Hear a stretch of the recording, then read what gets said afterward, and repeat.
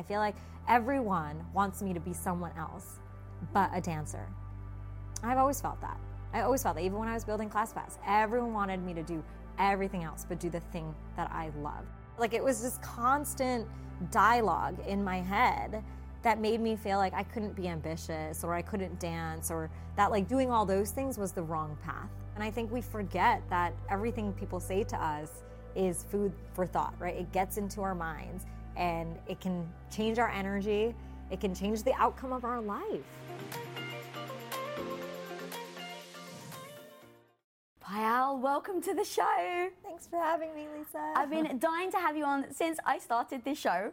And the thing that I find so powerful is the fact that you're Indian, you come from first generation parents that immigrated here, and the expectations that people and family and our cultures put on us can sometimes hold us back from our dreams. Yeah. But you didn't let that hold you back, and you went on to build a freaking juggernaut of a company worth over $1 billion, ClassPass. And I have a quote of yours I'd really love to address. It's about learning when to get off the train and start living your own journey. Mm-hmm. All right, so talk to me about the train of expectation, and then I want to talk about how the hell you get off that train to live the dream like you did. I mean, you know, I think for so many of us, we grow up and society tells us what success is, what accomplishment looks like, and you're sort of put into this grind, right? And I think for me, education was important, and I'll never, ever, regret that. I think like the foundation that my parents gave me with education was so important. But, I found something I really loved that was sort of different. It was like offbeat, I think, for most people, which was dance, and I think for me, when I found this place that I felt normal in and I felt accepted in, because I did grow up with these different identities growing up and I didn't fit in, and I needed a place where I felt like I would belong, and dance became that place for me. And so I sort of used this dance place for me to build my confidence and to build this idea that like this is a different universe I can be in. It's not the normal path that my parents were saying to go, get to a good education and then go and get an awesome career. I was doing all that, but I knew if I had dance on the side, I was sort of doing what was still fulfilling to me. But I think what happens to most people is when we graduate from college, we start a job, we start living to like get promoted, get more money, like get married, have kids, and that sort of becomes like the only milestones in our life. But we need to have other milestones. And I think I was really lucky because I had this other thing in my life that gave me other milestones. So I would have a dance show, right? Which was different than maybe getting a promotion at work, but I was excited about it, and it would take me 6 months to prepare for it, and it gave me something to really strive for. So I think for me, like having these other things that helped me feel like I was progressing as a human being, because really that's really what it's all about, is we're all looking for progress. But progress is defined by what society thinks, not by ourselves. And we need to start really thinking about, what is progress to me? And I don't think I really started asking myself those questions until after I was in college. I think I was fighting in college to trying to find the answers to that, but I didn't know. It was only after where I feel like I started probably being a little rebellious when it comes to those decisions. God, I love that, and I really want to kind of like piece it apart and it's funny because I had this as being Greek Orthodox as well, and I heard you say you leave college and then it's like, okay, but you got to get a job, and as soon as you get a job, it's like, well, hang on, wait, you need to find a husband, and you're like, well, hang on a minute, you were just like pushing me to get an education, and you said that you had the guilt. Like, I really want to touch on that as well, so that we can then pass through how you started to then develop your habit, the passion that you had of dancing, because it feels like that was almost like a lifeline for you. Yeah, it was. So talk to me about the guilt and then how you use that lifeline to get you through all of that. Well, I think I tried to understand where my parents' expectations were coming from. I mean, they had sacrificed so much that in their world, they were just like, I never want you to feel any of the torture, any of the hardship we felt. And so I talk about this too in the book. I think part of getting through expectation is understand where it's coming from. So instead of sort of fighting my parents on, hey, why are you telling me to do that? It was trying to understand where it was coming from, the fact that they wanted happiness for me, they wanted security for me, and then me saying, okay, I can still find happiness and security in other ways. It's not that our goals were actually misaligned at all. And I think that really helped me, just sort of figure it out in my head to be like, I'm actually not doing anything that's against their point of view. I'm actually doing something that is in favor of both of our values, but you have to get to the root of what that expectation is, right? And it wasn't get married and have kids. It was really like, oh, we want you to have love, right? We want you to have support. We want you to have not be lonely in your life, right? So it was coming from like a really sweet place, even though I didn't. Look, in hindsight, everything's easier. In hindsight, yeah, exactly. I know. During the time, you're like, really? You're going to ask me that again? But I think that's really what it came down to. Is for me, was understanding it and the guilt. And I think we all deal with guilt. And I have learned. So like the no's just drop off. And I have lived my life with like just this immense sense of fierceness towards the things I love to do that like literally I don't have an hour to waste because I am spending all my time doing exactly what I know I really want to do, are my priorities and are going to fulfill me. And I think when you do that, you don't have time to even, like the no's just drop off, right? And the guilt just goes away because you are just living your life so in line with your being that everything just dissipates, And I think that's what people forget because when you start doing the shoulds and the obligations, you're not living your life, right? And you're kind of caught in this like circular matrix of like, oh, okay, I'm kind of doing stuff I want and then I never get time enough to do what I really want to do. But when you're just going, you know what? Like the fuel that's pushing you through just makes everything else disappear and the guilt goes away. I love that. So like basically the pull towards something you love, get it so that it's so freaking great that even if you have the guilt, it doesn't compete. Doesn't compete. And you'll know. I think when you live your life truthfully and meaningfully with the things that you love, you just won't question it. But I think that's what people need to really discover is what those things are. And the more you do it, and like I said, I got lucky. Like I found that when I was really young with dance, that like it just gave me such happiness that I was like, nothing can compete with this. So what do you mean? Like no event could compete with this, no dinner could compete with this, no traveling can compete with this. I knew very clearly what my priority was and what I wanted to do outside of my responsibilities, right? That's the other thing I think is important is we do have responsibilities in life and we can't put them all away. Give me an example when you say responsibilities. Making money, right? Like having to have a job that pays the bills, right? And, I even think about my own journey and I worked for 6 years before I quit my job. And I saved up a lot of money, but during that time, I was really cautious. Like in the corporate world, in the corporate world, exactly. Yeah. I was there for 6 years, like making a good salary, all of that. And I'm glad I did it. It was sort of my way to make sure that I had enough money to jump off the cliff when I wanted to. But look, I didn't know I was going to be an entrepreneur. I didn't start my journey thinking I was going to build this company, but I wanted to make sure that when the moment came, I had enough money to do that, right? And at the same time, like it took me 6 years, and I think that's the important thing that people have to do with money is make your money work for you, right? Don't work for money. And put a plan together, right? So you might not be in a place today where you can go after your dreams, but that doesn't mean you can't put a plan together today and start working towards it, right? And that once again becomes momentum and something for you to do, and it prioritizes your time, it prioritizes your money. So hopefully in a few years you're able to do what you really want to do, and that also helps the no's go away and the guilt go away. I love that because that's the thing is that people find, and myself included, find it hard to take that first step. Yeah. Right? The fear of what people are going to say, the fear of failing, all of these things that Absolutely. come flooding in. And you actually said it earlier, and I'd really love to touch on it more, is you said about identity, right? So like finding dance, really loving it. But I've definitely heard you say about how you grew up with somewhat these two identities because you didn't fit in over here. So talk to me about having dual identity that you very eloquently have identified, and then how you ended up using that to your advantage. Whereas when I think we're younger, we at least for myself, I found it difficult because I was like, well, who am I? Am I this? Am I that? And then you get put in a bucket, or you let other people then put you in a bucket. So talk to me about the dual identities that you faced, and then how you then use that to be who you are today. Yeah, I mean, I think the biggest dual identity I faced when I was younger was being Indian and American. And I grew up in a town where there wasn't any other Indian people, right? And it was hard for me because I would get made fun of, and I did love where I came from. I had an awesome community nearby where like I loved the festivals we would do, the celebrations. I loved the community.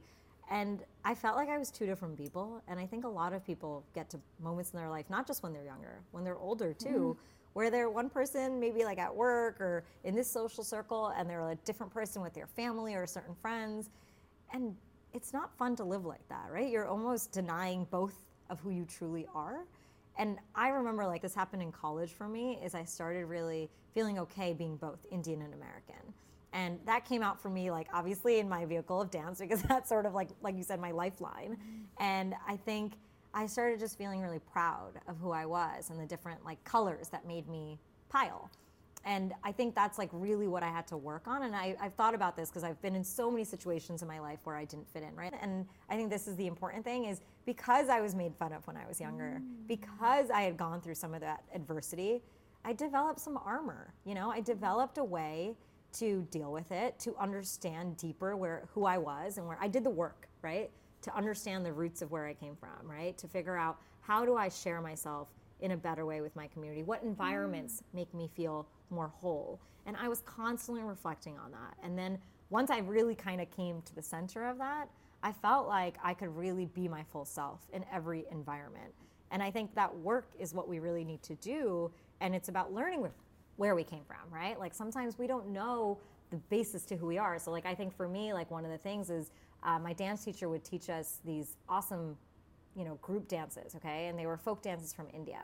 But I didn't know at the time, and obviously like I say this now, and at the time I didn't appreciate it at all, but we were learning like these daily chores that Indian women were doing and how they danced their way to sort of like pass the time.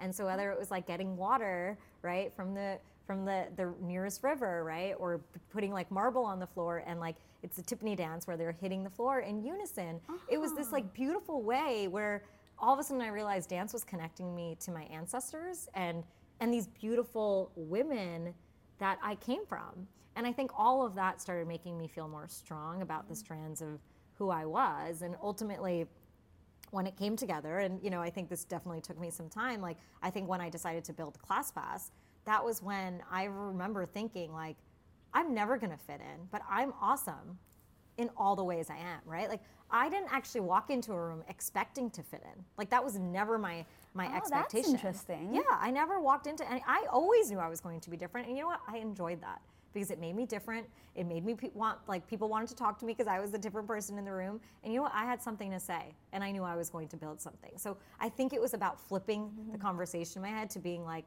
I like being unique. I love it.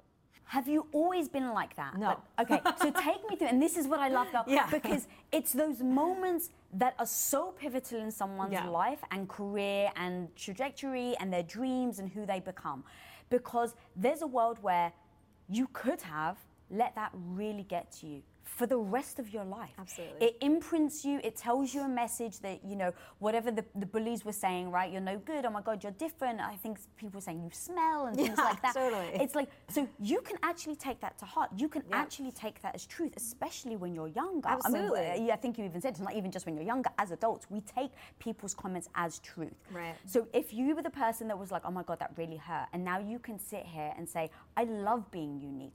What is it that is that fundamental thing that we can tell people that is like, don't worry if you're here. You can love yourself. You can accept yourself. You can actually lean into who you are. But this is how you do it. Like, what was that pivot where your mindset went from, you're no good, oh my God, I can't believe I don't fit in, to, fuck yeah, I don't fit in? So I think two big things happened for me, and I think this is important. You got to think about the community you're around, right? So I was around like that corporate community, which like definitely helped me in terms of like my business side and all of it. But I was a creative, right? Like I think beyond my Indian American identity that I was dealing with, I was also dealing with this idea that I'm this like analytical human being who went to a good school. And then on the other side, I was this dancer who had this like amazing talent on one side. And so I think for me, I never, like I said, I never fit in. But I think what I started to do is have separate groups of people, right? And I had done that when I was younger too. I had my Indian community, my American community. I think when I was working, I had like my business community and I had my creative community. And what I really learned to do over time was sort of blend them, right? So for Indian American people, like I started putting on dance shows that had both of them there. And in my creative community, I started inviting like my Bain colleagues that I was consulting with to my dance shows, right? Like I remember like creating events even like after college. I think it was like me and my friends would do this and one of my friends was like, she worked at McKinsey, was an actress on the side. We would host parties and we would have everyone together. And I think this idea of bringing our worlds together made us feel whole. And I think what we realized is everyone has these different parts to them, right? It's not just us. It was just a matter of whatever environment you're mostly in is what's going to dictate what's in your mind. So I would say like be very conscious of the communities you're around and the people you're surrounding yourself with, because that is going to influence it the most. Oh my God, that's amazing. And before you go into the next one, I just want to say, like, in you accepting who you were in dualities of the different parts of you, I think, and you've even said, like, you lead by example. Seeing it is believing it. So by you being the one that is stepping out and showing, look, I've got multiple sides to me and here they all are, I think then allows people to have permission to do the same. Absolutely. I mean, and I'll go into it a little, but like I remember inviting my Bain colleagues to my dance show. I talk about how scared I was because I wasn't ready, like fully. It was little steps, right? None of this was one moment where everything flipped over. It was little baby steps, and I always felt like once again, I shined on stage. So I wanted them to see me in that environment because while I was like great and smart in meetings and stuff, like I knew when I was on stage, like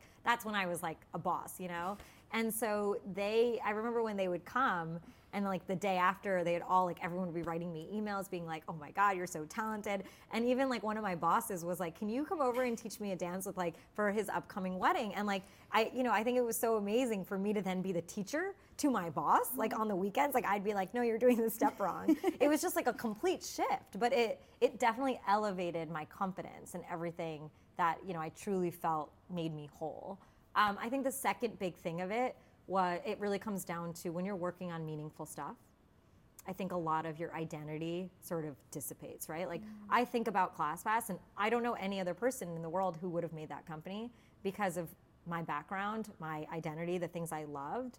And right, it's like who was going to classes every day on top of being in the business world, on top of loving dance, who had that analytical sort of technological background. Like and I say that because I want to celebrate the different parts that I always thought were supposed to be like siloed, and I was only supposed to stay in this lane, or I was only supposed to stay in this lane. And that I think is what made me feel sometimes like I didn't belong, right? Like when you're in a world, there's a path to success here, and in this world, this is the path of success, and this one, and I was kind of going like this, but like I wanted to get to my own place of success and what I felt like fulfillment was going to be. And when I started building ClassPass and I felt like all parts of her coming together, right? Like I could show up to meetings in my leggings, which I love. Like I love being in leggings all the time and not having to wear business clothes. Like I was building a company that was so aligned with my ethos of who I was that I just didn't question it anymore. Like I literally was like, I am everything I'm supposed to be, and I'm giving all of that back to the world through this product. And I think that's really what the magic is like when you really are doing stuff that you really love, I think you stop questioning it because you're in the right environment and you're in the right state of mind. I love it so much. And as you were talking, I was really thinking, what assumptions did you then have to break? Because I think going kind of to, same with expectations, where sometimes it's just ingrained. Yeah. We have so many assumptions, like you even just said, like, oh no, business is here, and this is your lane, and this is your lane. So how do you address the assumptions in order to break them, for you to go, oh, hang on a minute, I'm in business, but I'm not doing everything everyone else says, and yet I'm still doing great. Like, how do you break that in order to then allow yourself to pivot and not follow a path? Yeah, so one of the things, and I think I talk about my parents a lot in the book because I think everyone has parents that kind of tell them what to do, and we love them, absolutely. Yeah. But I think it's also important to kind of find our own selves in any of these, relationships we might have where we feel like people are telling us what to do. I learned, to share a lot of my success with them early on, right? I think I realized sharing my points of, getting some celebrity person to come to a dance show, or them coming to an event and seeing people write about us in the press. I remember almost oversharing. And I think that's a really important thing that we forget to do. So if someone is saying we don't want you to do something, what's our tendency is to start lying or hiding it, right? And I kind of did the failures. Exactly. Yeah, of course. I mean, but I did the exact opposite. I overshared. I overshared the failures. I overshared all of it because then it made them feel a part of the journey. And I think when they felt they were a part of the journey, like it got them to the point where they were trusting my decision making, right? It wasn't about them just seeing the output. It was that, like what you said, it was that like she is going to succeed no matter what she does, even though it's not this path, this path, this path. She's finding her way to success and she's thriving in that environment. And part of proving it to my parents was proving it to myself. And I think, like you said this earlier, starting small is something that is so important. Like I think people forget, like I know I built a huge company, but I always say this, like I think it all started with like a dance show for 100 people, you know, like that was sort of day one, and step one was me learning to just execute and be a leader. Like I didn't know how to put on a show. I like found a way to like rent space and like send an invite out and create like a flyer. Like I know these things sound small, but like as an entrepreneur, I think it's just getting yourself in an environment where you are like, I'm gonna do something and doing it well, right? And getting that response from other people helps you just break through a lot of those expectations of other people and what you're supposed to do, because the more you do what you enjoy doing, the more positive reinforcement you're going to get, which is going to help you break through the pattern. Yeah, I love that. And you also talk about tuning other people's opinions and voices out so that you can actually listen to your own. Oh yeah, absolutely. I mean, I think one of the biggest ones, and this is probably one of like the hardest times in my life, was, you know, as my company was growing, I think, you know, I was an Indian woman, everyone wanted me to get married. And not just Indian women, I think everyone has this conversation, right? Like, oh, do I have someone who loves me, right? Like, do I have a boyfriend? All that stuff. And it sort of dictates our self-worth. Mm-hmm. And I was also like, and I say that because it's important, like I think the language we are told from when we were younger just reinforces that message that our self-worth is about some guy loving us and like asking us to marry them, right? And I remember so many days, and I honestly, like my biggest regret of my 20s when I was building this company is I wasted so many nights when like great things happened being unhappy because of like a boy or because of like a relationship or being single. And a lot of that came because like my parents and the community were like, hey, like the first question they'd be like, so are you dating someone? Like, when are you getting married? Hey, like you're getting older. Like it was this constant dialogue in my head that made me feel like I couldn't be ambitious or I couldn't dance, or that like doing all those things was the wrong path. And that is like rhetoric that 100% needs to change. But I think for me, what I did, and this was like a short time in my mom and my journey, but it was an important one. At some point, I was just like, every time she brought it up, I would be like, Mom, oh my God, I have like a meeting I need to go to. I love you. I'll call you later. And I would just cut off the conversation because I realized it was like a triggering topic that would send me in circles of being sad. And I wanted to go and change the world every day. So what would I do with this negative conversation then in my head, making me feel lonely or sad? And I remember then being like, Mom, like, hey, like we need a little bit of a break. Like I need to just be able to like understand how I want to feel about this, who I wanted to date. Like I think I was going on dates being like, oh, like I think my mom would like these check marks. You know, I wasn't even thinking about what like love and partnership looked like for me. And so eventually I think like we got through that period, but I think that was an important period for me, was to start learning to set boundaries, right? Mm-hmm. And that's the other way to deal with expectations, is setting those boundaries, right? Like it's okay. Like I have people in my life through my journey, and this is gonna sound harsh, but like when I was building ClassPass, like I didn't have time to like have these conversations, and I literally just didn't talk to them, you know? And I think we forget that everything people say to us is food for thought, right? Mm-hmm. It gets into our minds and it can change our energy. It can change the outcome of our life. And so why are we letting ourselves just like go with the flow and be reactive to the people we hang out with? Like design the people in your life to help you fulfill your mission. When you're working really hard to build the freaking amazing life and career that you want, it's sadly really easy to push your health needs to the back burner. And guys, listen, I totally get it, because not all that long ago, that was me. I put everything into my business, everything into my goals and my family. And yep, I totally ignored my own health and wellness. And so I just learned the very hard way that putting your well-being first is actually the key to being a confident, unfreaking stoppable badass in everything that you do. So, my homie, put yourself first and get mentally and physically strong with Alo Moves, your go-to app for everything from meditation to yoga to strength training to HIIT and so much more. And I love how Alo Moves has such a wide variety of class types and levels to keep you motivated with whatever you need on your journey. No matter what your path is, it's time to make a move with Alo Moves. So right now, guys, you can go and get a free 30-day Alo Moves subscription by going to alomoves.com and use code WOI30. That's Alo, A-L-O, moves.com, code WOI30 in all caps. alomoves.com, code WOI30, all caps. Now, we've all had that one friend who chimes in with the old adage, if it's right, it should be easy advice when we're having relationship problems. But from my experience, homie, that's not at all true.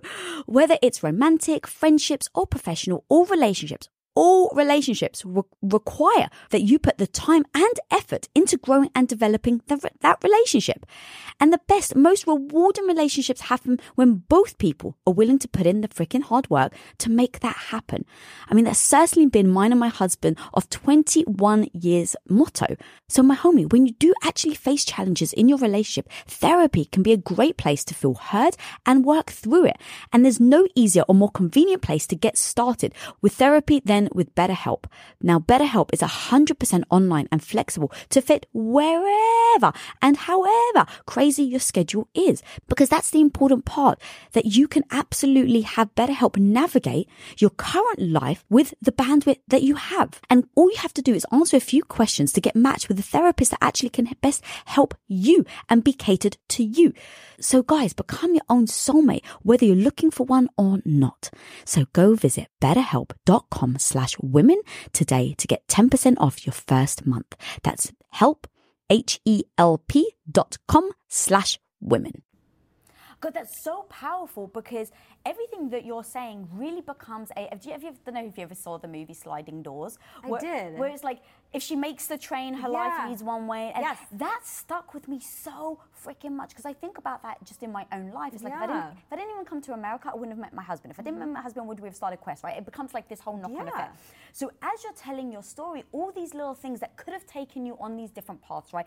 Family expectations, assumptions that we're just given as we're kids, as you're getting into the business, people looking at you like, what are you doing? But you never let that stop you. You just kept going. And going back to the big thing that you've mentioned so much, that, you know, like, it didn't occur to me, but in real time, like, it really was your lifeline. Yeah. The dance. And that allowed you to keep going back to almost like your intuition. Yeah. It was my why.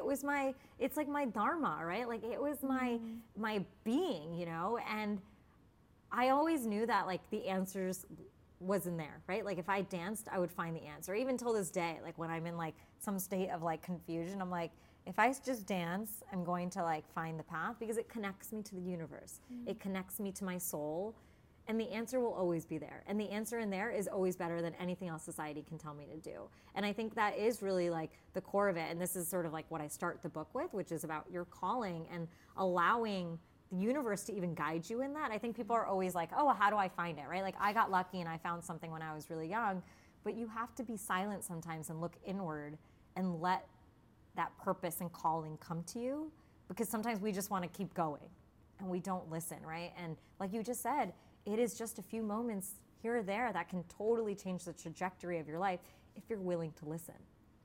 Right, and that's the thing. Most of us don't even realize that voice is there so that we can listen to it. Yeah. We've just shut it out long. Well, that's society, you know. We think that things like fame, money, power are the end all be all, right? And that's just, like I said, it's what society really tells us to do. One of the things, and I think this is an important exercise for everyone to do, is when you're making decisions in your life, think about what is really driving it, what value. Is it money? Is it power? Is it fame? Or is it passion? Is it purpose? Is it love, right? Which one is really driving you in the decisions you're making?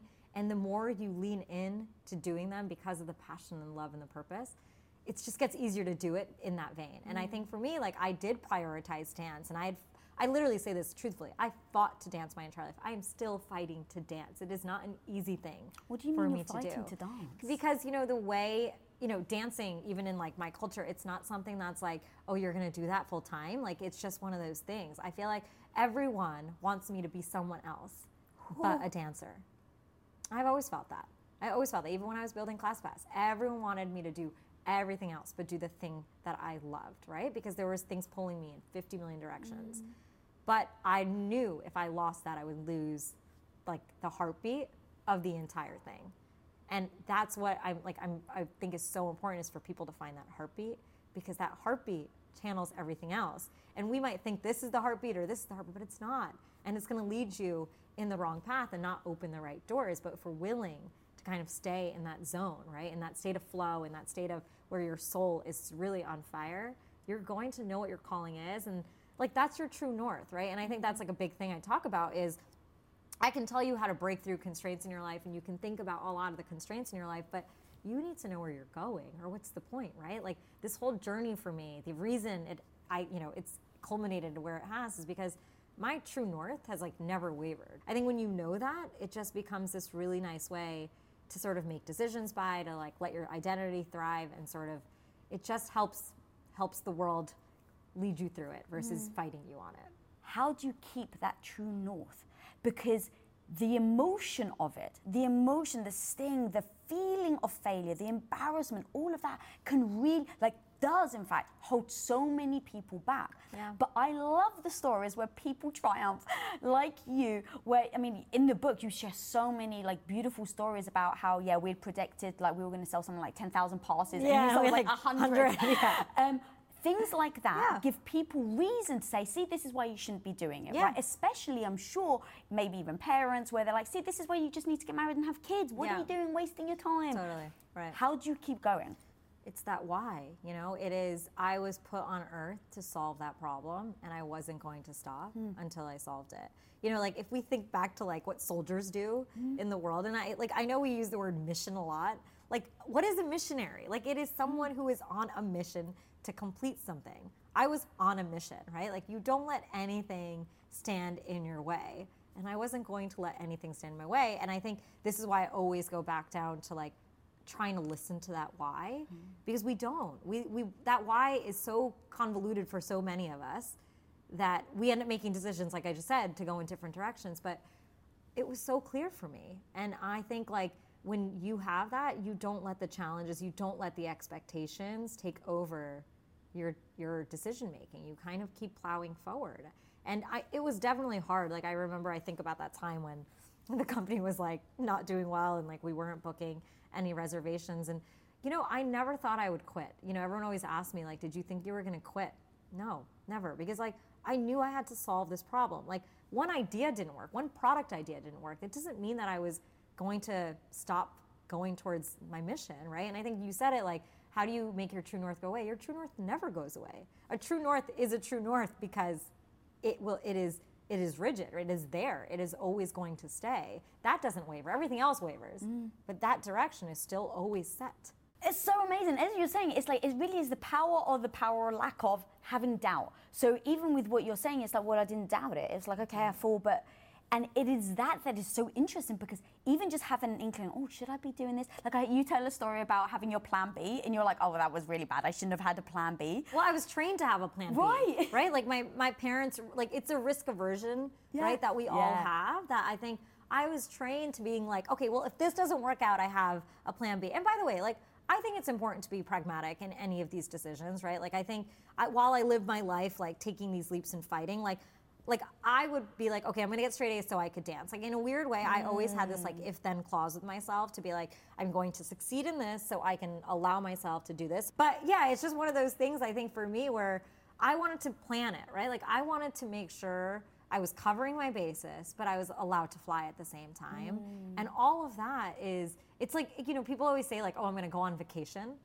I never want to have a vacation. I want vacation to be a part of my daily life, right? And that's how we all should live. It's not oh, I'm going to go, and I know some people can do it. I'm going to go on that 2-week retreat and hang out and do yoga and meditate. It's this stuff is a part of your daily life, right? It should be a part of your daily habit, right? And I think having a meaningful life is about having it every single day in all that you do. And I think I was just so driven by that because that's what I had. And honestly, like that is really why I created the company, because I wanted everyone else to have that in some way or another.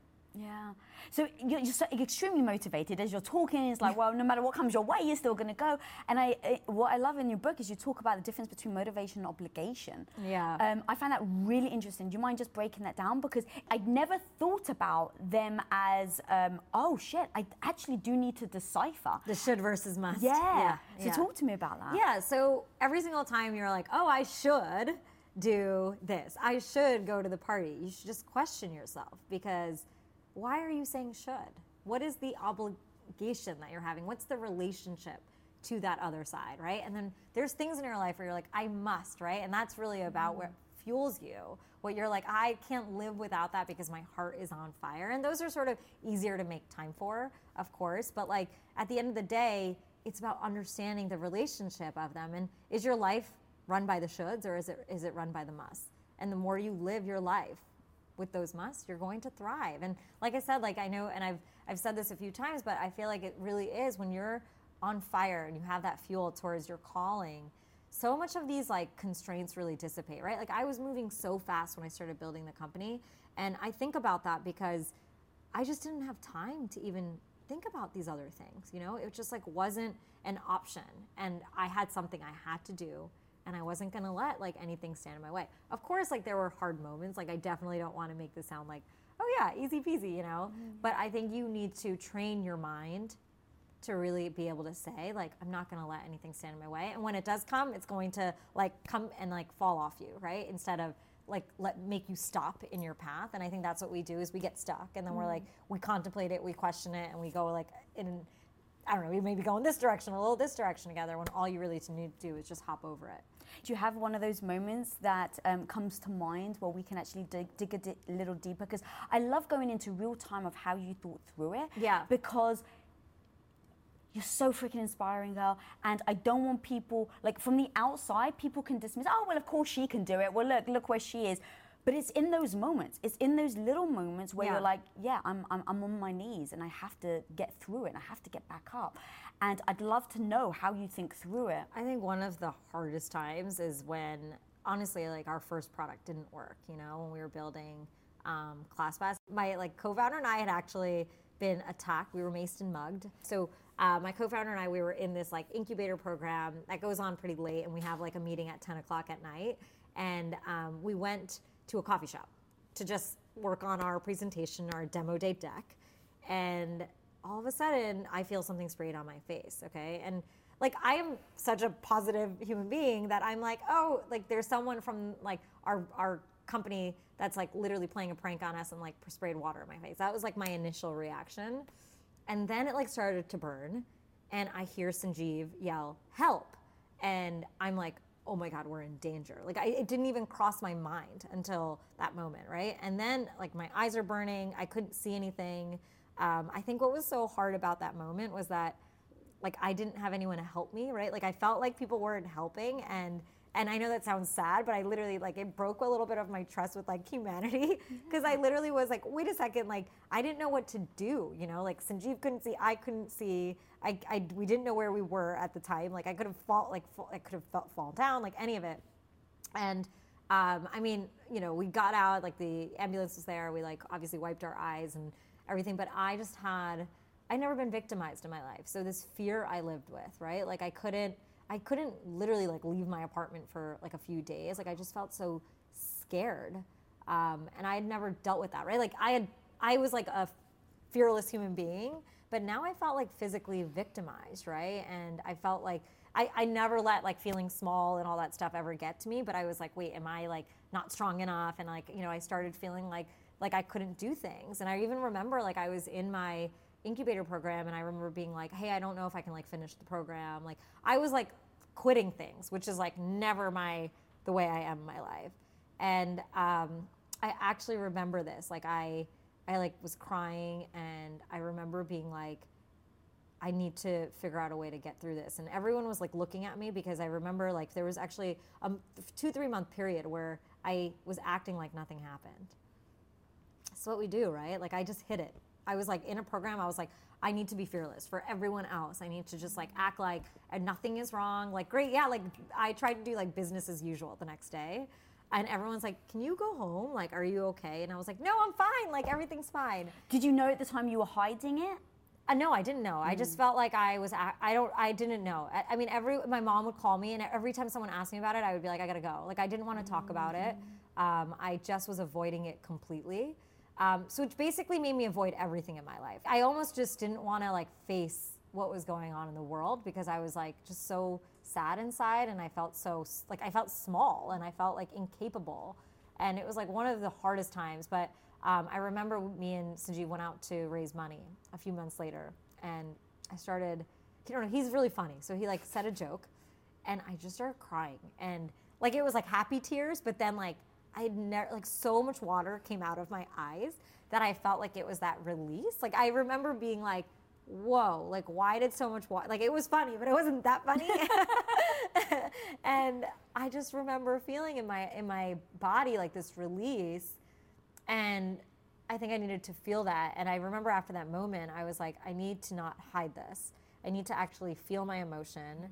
And it made me realize like I wasn't even feeling my product, right? Like I was like trying to even disconnect. Like I was kind of going through the motions of building a product, launching my product. I wasn't really even feeling it. And I think all these great products in the world are built because you have like the empathy with your customers and all of that. And we had just built like a search engine for classes. We thought it would launch, and we launched it. And I just remember being on the other end of it and feeling that emotion. And it kind of relit the fire in me because I felt it. Like I felt like the emotion come back. And I think I just, instead of hiding it, and I actually like talk about this too, I think as women we tend to like say everything's okay and not want to deal with emotion. And I was told throughout my life to like, oh, weak people show emotion, don't show emotion, be strong. And I think I just took another turn, and I was like, I'm feeling sad right now, I'm feeling happy. Like I started really embracing it.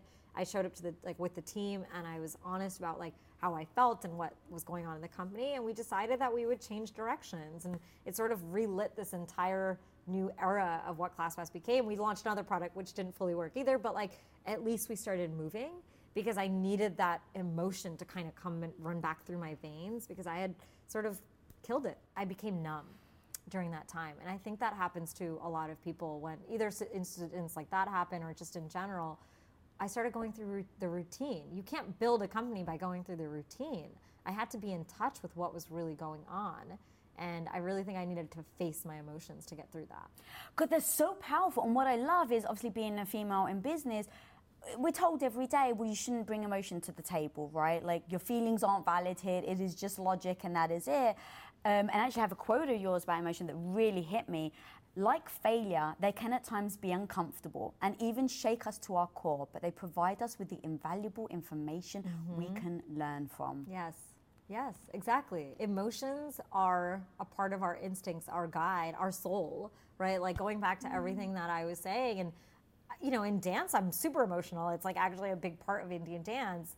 So I remember always thinking like, why am I not being the same effusive person in the business world? And even actually like when I was fundraising and doing all like my meetings and stuff, I remember thinking when I was doing that, hey, like, people are looking at me and I'm trying to act like X, Y, and Z, like this is how I dress, this is how I should be, I should know the numbers.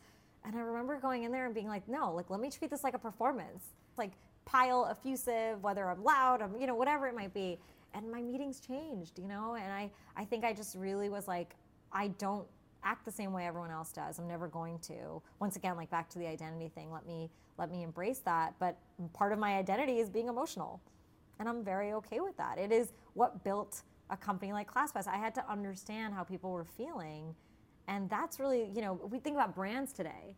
What's a brand? A brand is about a feeling that you're giving somebody. How can we create companies that have exceptional brands if we're going to be devoid of emotion in our offices, right? And I think we really need to rethink that, right? Like, of course, data, you need data. And obviously, like I'm analytical too, but data does not do your thinking for you, right? It's there as the aftermath. It's not the inception. The inception is the heart. It's the why. And that's what will get you started. And of course, data is there to help you along the way, but it's like sometimes it's used as the actual answer when it shouldn't be. Ooh, I love how you think. I love how unique you are. And it's really interesting to see. It is your uniqueness that I really do believe has gotten you to where you are, right? It's the blend between the fact that you love dance. I think it is a blend between like your culture and bringing something new to the table. You having gone through the experience, because a lot of businesses are born from a problem that the person is dealing with. And the fact that you connect that emotion, you know, like that wants, that drive, that need, that passion to it, I think is exactly why ClassPass became $1 billion company. It's exactly why it's a unicorn company. And it wouldn't be that if it wasn't for you and your uniqueness. But in those moments where you feel unique, and going kind of touching on something we spoke about earlier, there is that inclination to want to fit in. That is that thing of like, well, I just want to be liked. Yeah. So even when you've gone to meetings, I can't remember whereabouts it was in your career, I think it was the early days, where everyone's like saying who they are and everyone gets up. And if you don't mind telling that story, because again, these are the little moments. Absolutely. Like, these moments are what other people I want desperately to hear, so they can lean into who they are in order to get to the dream that they so desperately want. So I had this interview. It was like a big interview for a consulting internship. I think this was when I was in college. And, you know, we're supposed to go and present like a question for the group, and then the group is supposed to interact and answer it. And every person who is presenting is supposed to stand up at the front. And, you know, I'm a short human being. I think I fully have embraced it now and love it, but it also has made me uncomfortable in like business meetings, right? Because everyone was like bigger than me, and I didn't want everyone to be thinking about that in my mind, to go into, oh my God, what does everyone think of me? Because I knew how to have that meeting. I knew I could do really awesome, but I knew, and I made this like game time decision to keep sitting when I would lead the discussion. And I remember like in the beginning, everyone was like, what is she doing? Because I didn't walk up to the whiteboard and like do what everyone else did. But I knew the second I walked up, I would have gotten nervous, right? And I would have forgotten actually how to be the person, magnetic human being I could have been to lead that discussion. I would have gotten lost in my head. And so I changed the situation. I made it something that was comfortable to me, and I thrived. I had a great discussion with the team, and I got the job. I love that so much, because in those moments you're like, there's no way I can just stay sitting, right? Like you put all this judgment of like, well, everyone else is doing it, I don't want to stand out, and if I do stand out, am I now looking like the oddball? The oddball. But it's in that that then people go, oh, well, hang on a minute. But like, what was the objective? The objective was to have a good conversation. Like if they, you know, and I was thinking about like what would really happen. And I'm like, if the real objective here is to have a good conversation, I'm not going to be able to have it if I'm up there, because I'm just going to be like, be nervous. And if I'm down here, I'm going to, and like I reached the objective, right? I did it my way, but I did it. Ooh, how do you get the confidence? I mean, I don't think that was easy to do. I think in that moment, I just was focused more on what I knew the end result was going to be, which was, hey, like I'm gonna go up there and I'm gonna just bomb this. And I knew that if I got up. Like in a weird way, I knew that like the worst case scenario, if that makes sense, was me, okay, I'm gonna go up there and it's gonna be terrible anyway. So how was I gonna make that a little bit better? By sitting. You know what I mean? It was like literally, it was going to be terrible if I got up, and I knew that. Like and you know what, I probably would have been fine if I like really tried it. But I think in that moment, I just made a game time decision, and I was like, I'm gonna do this my way. And I remember even after, I was like, I can't believe I did that. I couldn't believe I like didn't get up. And when the recruiter called me, he was like, you know, you're the first person who's ever done that. And he's like, but I actually really liked it. And he's like, your discussion was actually more connected and interactive because you were eye level with everyone versus like looking at everyone from like far away. And he was like, it showed me that like you probably would be able to like lead a meeting and like have a good discussion, which is actually more important than someone being able to present from a whiteboard. Anyway. But now what about the people that have the fear so much that they don't then proceed? So fear is one of those things in our life that can make us prisoners, right? Like it can trap us. I think we have to get very clear on what those fears are and what the repercussions are, right? Like we think they're fears, but why? Like what's the worst thing that can happen, right? And I think you have to know what that is and then go back to putting a plan together, right? Like I think that is a big thing that I always think about is like, fear, money. Okay, fear money. Okay, fear that I'm gonna be poor one day or I'm not gonna have money. Great. Like, what's the plan you can put in place so that stops becoming a fear and it starts becoming a plan, right? So change the fear into a plan, because I'm telling you, like, and I love this, I think Robin Sharma said this, but your greatest life is on the other side of your greatest fear. And we just need to keep taking our fears and closing those doors and opening so many other ones. Like, I think for me, one of the most important days was the day I quit my job, and I had no income, right? Like I, once again, like my dad and I came up and sat down, we had a 3-year plan on like my financials that I could go and build my company, but it's still hard to really go and quit and be at that day where I knew I was gonna like no longer have a secure job, environment, none of that day to day. And I was so scared. I remember I like walked in and I told my boss, I was like shaking as I did. And once I told him, he was like, he understood. Like, I feel like he was like, okay, great. Like, I don't think anyone in that company would have ever thought I would have built this company, right? Like, the person I am building ClassPass versus the person I was in that corporate job are so different. And this is what I want everyone to think about, right? Like, even like me, like any star, I bet you in the world, like anyone who's like been able to just get through these blocks in their life, they all were trapped too. And there are environments that can trap even the greatest human beings, right, that have been there. And I think everyone is a great human being. We just have to work through these traps, right? And so anyways, I got to the other side of it, but on that day I quit, I went back and wrote an email to like all the different executives at the company, and the vice chairman of my company called me to his office, and I was like, I'd met him like 3 times in like the 3 years I was there, but he was like, hey, like, I'd love to hear about what you're building and if I can help. And I was like, okay, like, hey, like, I want to build this thing for classes, blah, blah. And he's like, great, I want to invest, like, here's $10,000 and I'll give you an intro. It was like, it was the most shocking thing to hear him want to help me. And like, I think the other big thing I remember on that day is every single time I told one of my colleagues like that what I was going to do, they kind of looked at me with like, obviously they were like, I'm willing to help you, but they also were like in a state of like, I wish I could do that. Like you're younger than me and are going and doing this. And they were like, some of them were 10, 15, 20 years older than me. And they were like, I knew they were like sitting there being like, man, like I wish I had the guts to do that too. And that's when I knew I was like on the other side of a huge fear, because I was like looking at other people who had the same fear. Oh, that's and interesting. I, at a young age, had just transformed it.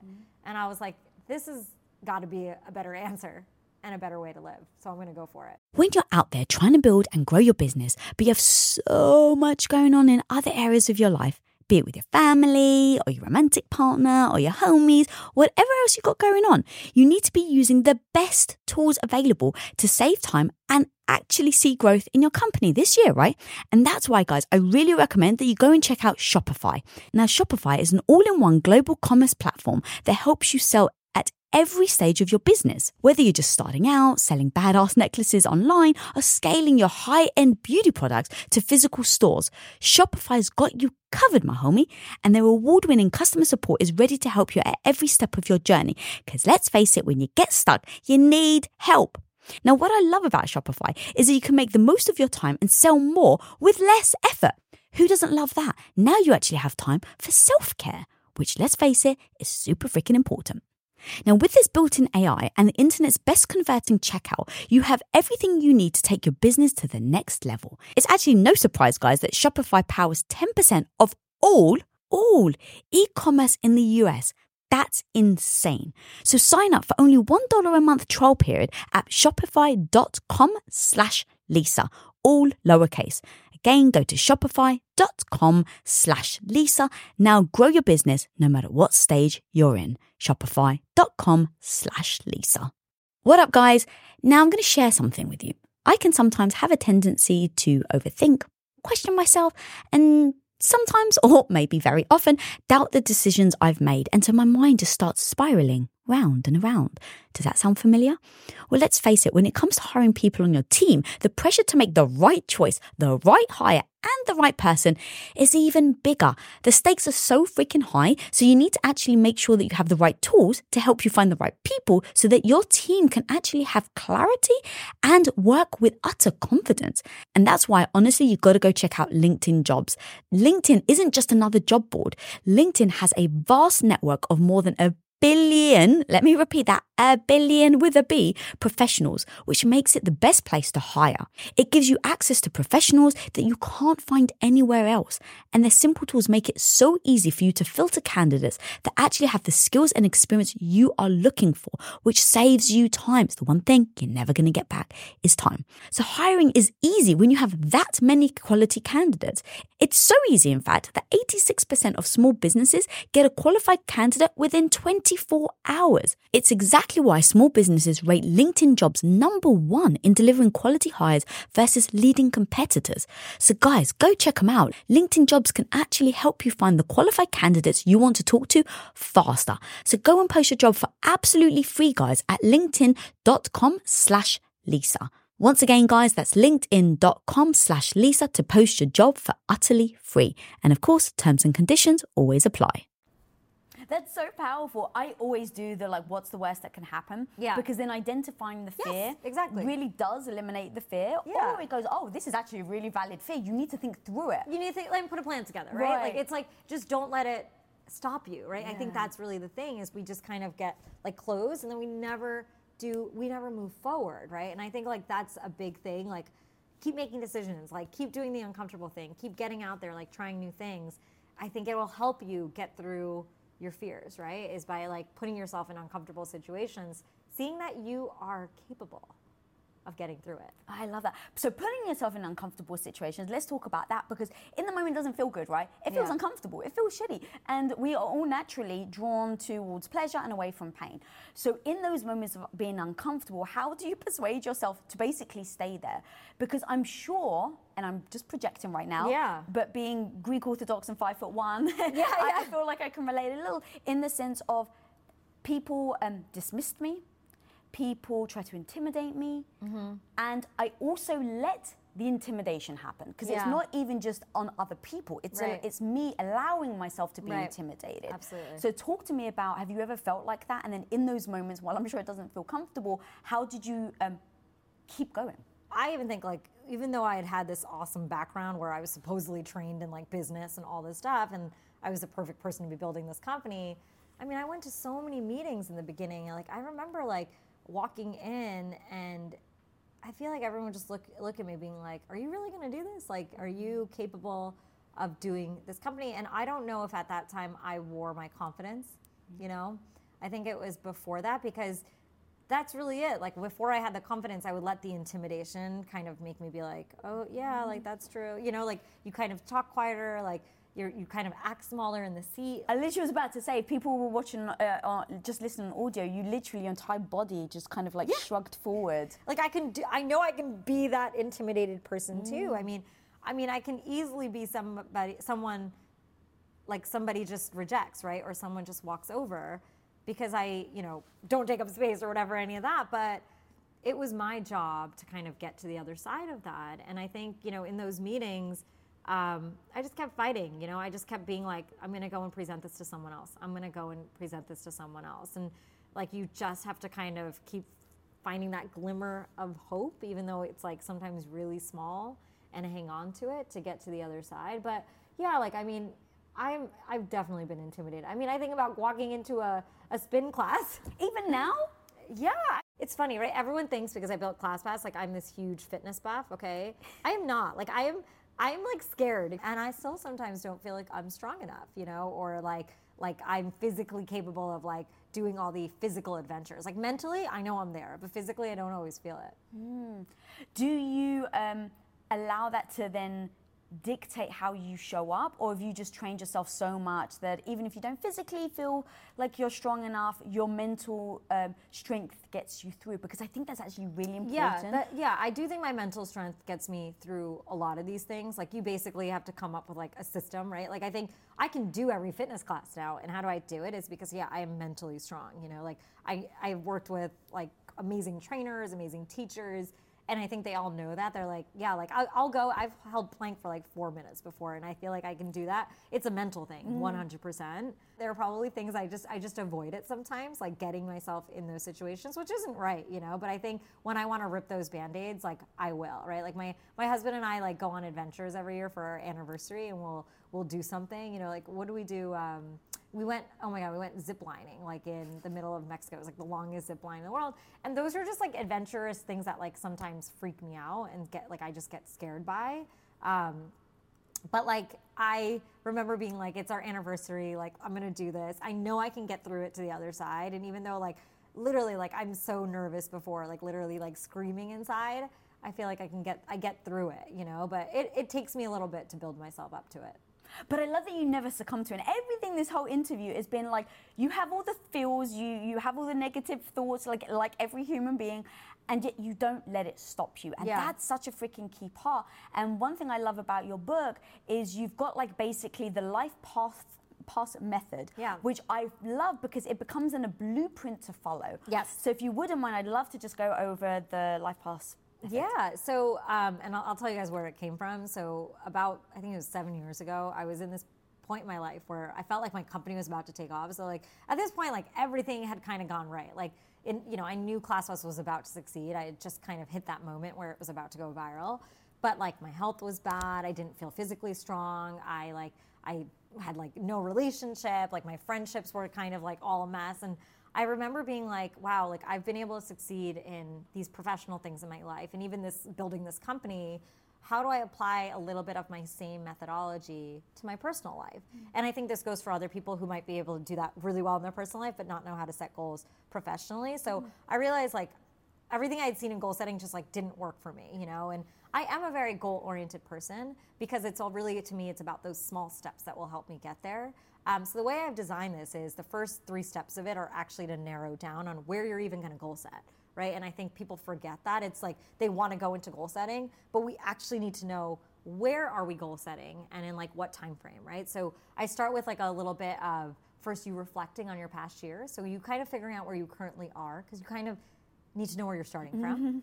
Then we go into a process of dreaming. So it's really about where you want to get to. Now, most people would think like dreaming means like, let me write down the goals, right?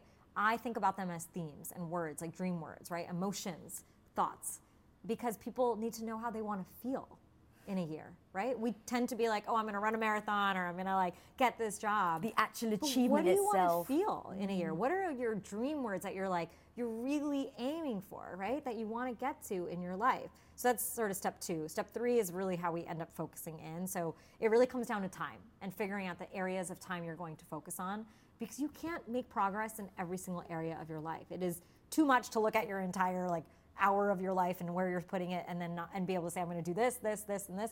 You're just going to be all over, right? Like I love being able to say like, okay, I'm going to focus on this area, and this area, and I'm going to make meaningful impact in it. And you only do it for 3 months. So it's a quarterly goal setting process where you are able to sort of switch these focus areas every quarter, which gives you enough time to make impact on them, right? Where you're not feeling like, okay, this is a year and it's not a week, right? Where you're able to really be like, I have enough time. Pretend this week you're busy and you don't get to do it. It's fine. You can do it the following week, but you at least know where you're trying to go.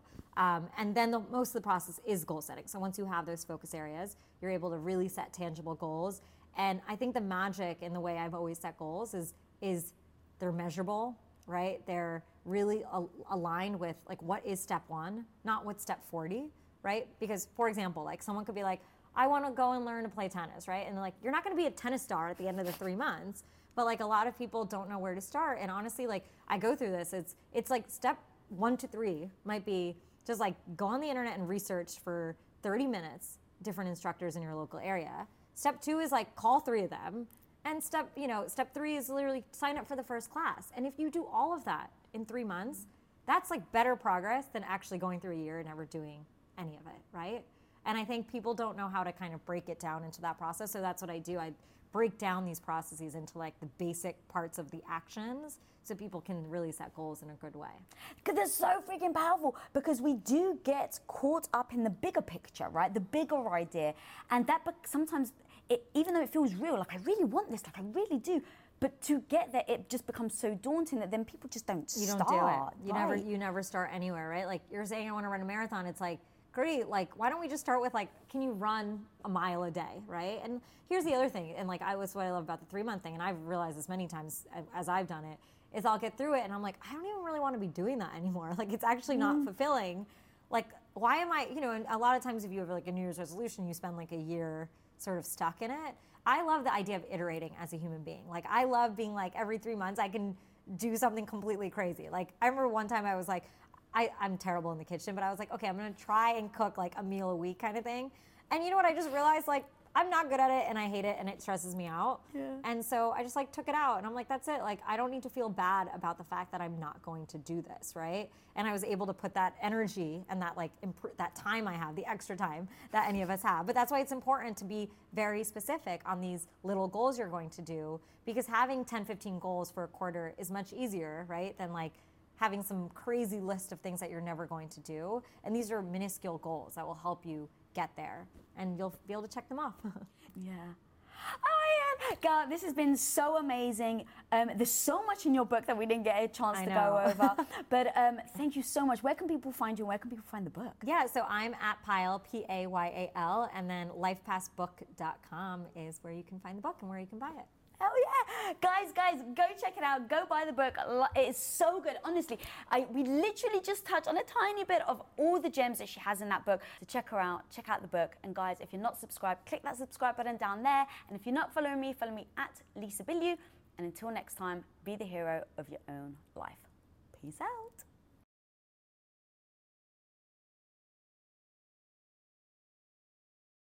Working to be confident and freaking badass can be very difficult. Now, I get it, guys. I get it. Kicking ass and taking names takes energy.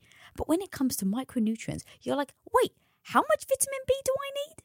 It can be a daily freaking struggle to figure out and meet that perfect nutrition balance that you need to feel strong, focused, and energized, which of course are all the things you need to become a freaking confident badass. So it's time to arm your body with every nutrient it absolutely deserves with AG1. Now, if you're a long-time listener, you might know that I've actually been supporting AG1 for many years now. And that's because AG1 is a foundational nutrition supplement that supports your body's universal needs like gut optimization, stress management, and immune support. Since 2010, AG1 has led the future of foundational nutrition, continuously refining their formula to create a smarter, better way to elevate your baseline health. So if you want to take ownership of your life, that actually means you have to take ownership over your health. And it all starts, guys, with AG1. So guys, go and try AG1 and get a free 1-year supply of vitamin D3K2 and 5 free AG1 travel packs with your first purchase. Go now to drinkag1.com/Lisa. That's drinkag1.com/Lisa. Go check it out. What up, my homie? First, I just want to actually thank you. Like, from the bottom of my heart, sincerely, absolutely thank you for your support for me, your support for the show, Women of Impact. Like, you have no actual idea how much this really means to me when I had that original vision of what I wanted to do and no one was listening. So thank you. Thank you for being here and actually supporting other women along this journey. And I'm going to be honest, if you actually want to level up your confidence game, my homie, then check out Women of Impact's subscription channel. It's specifically designed to help you in every aspect that you're looking for. Now, here's what you get. You get new episode delivered ad-free. You get exclusive access to listen to Women of Impact roundtable discussions, weekly motivation, previously unreleased episodes, and that's just the beginning. Subscriber-only access to an additional 4 podcasts with hundreds of archived Women of Impact episodes meticulously curated into themed playlists and updated weekly so that you get the dose that you need. So if you're looking to boost your confidence, then go and check out the Get Confidence playlist. If you want to repair, heal, or start a relationship, then go check out Love Lab. And if you're wondering how you get your health back on track so that you can keep showing up to have the confidence that you're looking for, then go check out Health Hub. And of course, this wouldn't be complete without my weekly boost of mini motivations from moi. That's right, it will have you strutting down the street with your head held high, feeling like a freaking badass. And guess what the playlist is called? The Badass Boost, of course. So guys, don't settle for mediocrity when you can absolutely be extraordinary. So guys, subscribe to Women of Impact channel today on Apple Podcasts or Supercast. But no matter where you're listening, guys, whether it's Apple Podcasts, Spotify, Amazon Music, or any other platform, make sure you're following so you don't miss out on other episodes. And don't forget to check out the show notes for more information on this episode, our incredible sponsors, and upcoming events.